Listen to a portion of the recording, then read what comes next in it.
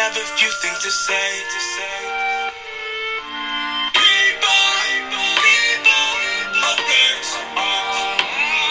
Yeah, stay hot with the fire of Jesus.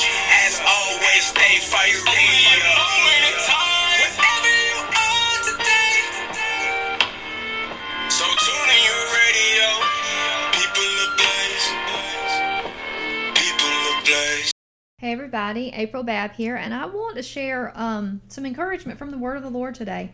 This morning I'm in Genesis 42, and this is so cool how the Lord will open up His Word for us all. The storyline that's happened so far is the storyline of Joseph, and we see, of course, that Joseph is born to Jacob/Israel. He is his 11th son, and he is his most beloved son because he is born to his most beloved wife, Rachel. This is Rachel's only son. She has waited many years to be able to have him, and so now he is finally born, the child of promise, and so we see a sibling rivalry happening here on a whole new level. His brothers go ahead and put him in a pit with the plan, the initial plan to kill him, and thankfully one of his brothers said, let's don't do that, let's put him in a pit, and he was going to go back, and that was Reuben. He was going to go back and rescue him. Well, he didn't get there in time, and Joseph was actually sold into slavery, into Egypt, placed in Potiphar's house, a captain of the guard, later thrown into prison for false allegations. But the whole while, Joseph was always a dreamer and someone that served Jehovah God, the true God, the God of Abraham, Isaac, and Jacob, the God that we serve. And so in all of these precarious situations Joseph found himself in, somehow or another, he always rose to the top of the stack. In Potiphar's house, he was placed in charge and given favor. In the prison, he was placed in charge and given favor. And then we see the third step of his journey is years later, he is brought before Pharaoh of Egypt. Now, this would be pretty much in this day the highest ranking person on planet Earth. We're talking about the king of Egypt, the great empire of Egypt. And so he was brought before him. Through a series of events, Joseph was actually able to help with wisdom and counsel from the Lord to this heathen king. And Pharaoh, what do you know, showed Joseph favor and put him in charge. So this is definitely a story where the tables were turned. So in Genesis 42, we see that all of that has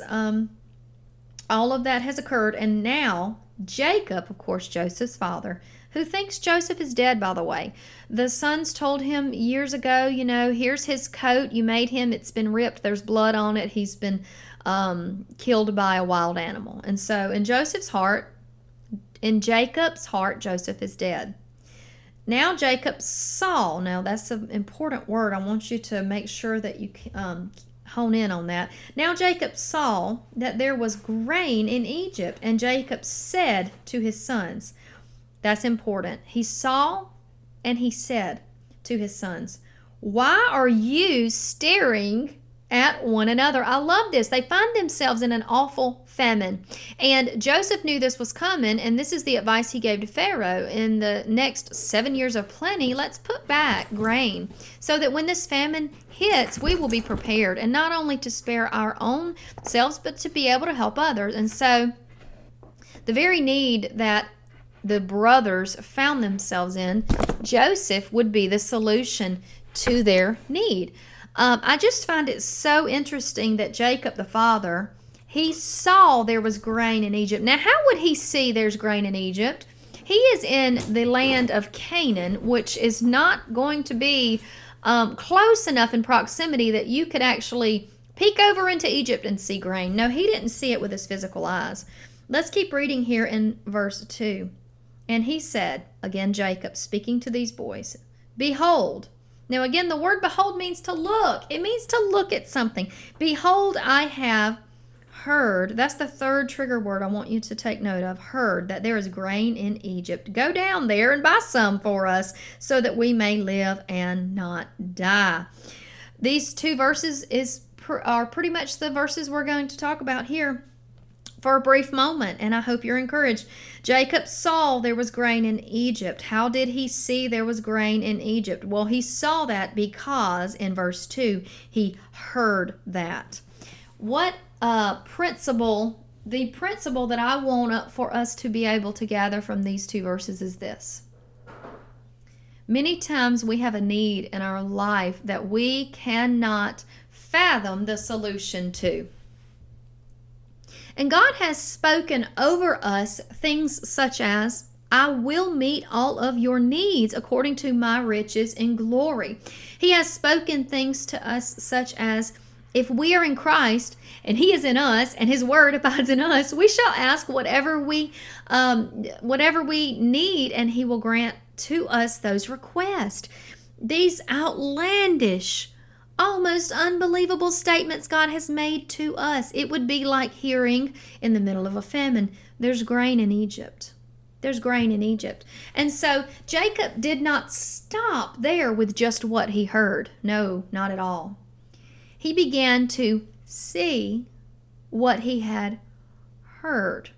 And I don't think he saw it with his physical eyes. He saw it with his heart. He saw it with his godly imagination. And God is telling us today that we need to take what we have heard, what we have read in the scriptures, and we need to be able to see those promises of God in our mind, in our heart, in our godly, God-inspired imaginations, because only when we begin to see will we begin to say.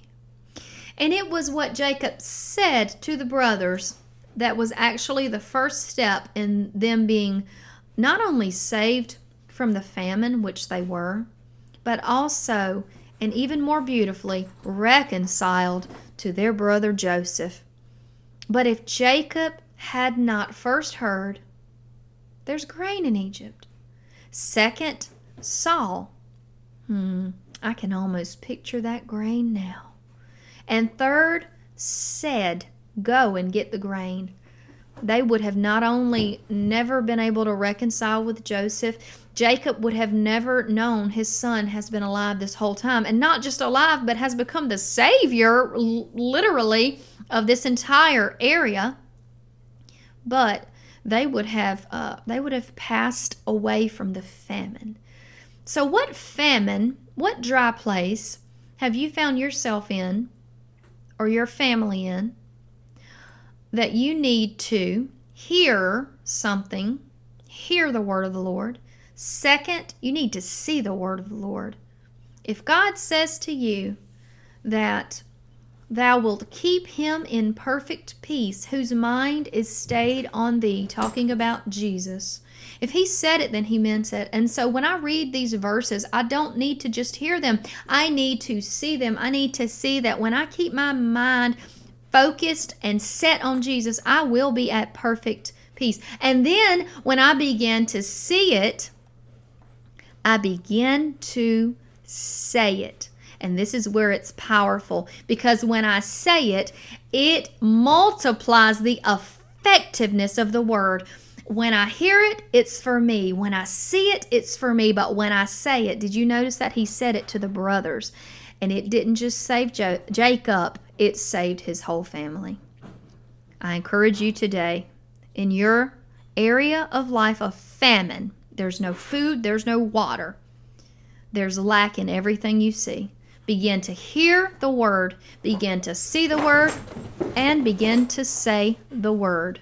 I bless you all today in the name of the Lord Jesus, and I declare over you that the word of God toward you is for you. He is for you, not against you. He desires for you to be blessed. He desires for you to walk in peace and love and grace. And so as we close out this podcast, going through the word together, I just hope that you have been encouraged to hear, see, and say in the name of the Lord Jesus. Have a blessed day, everybody.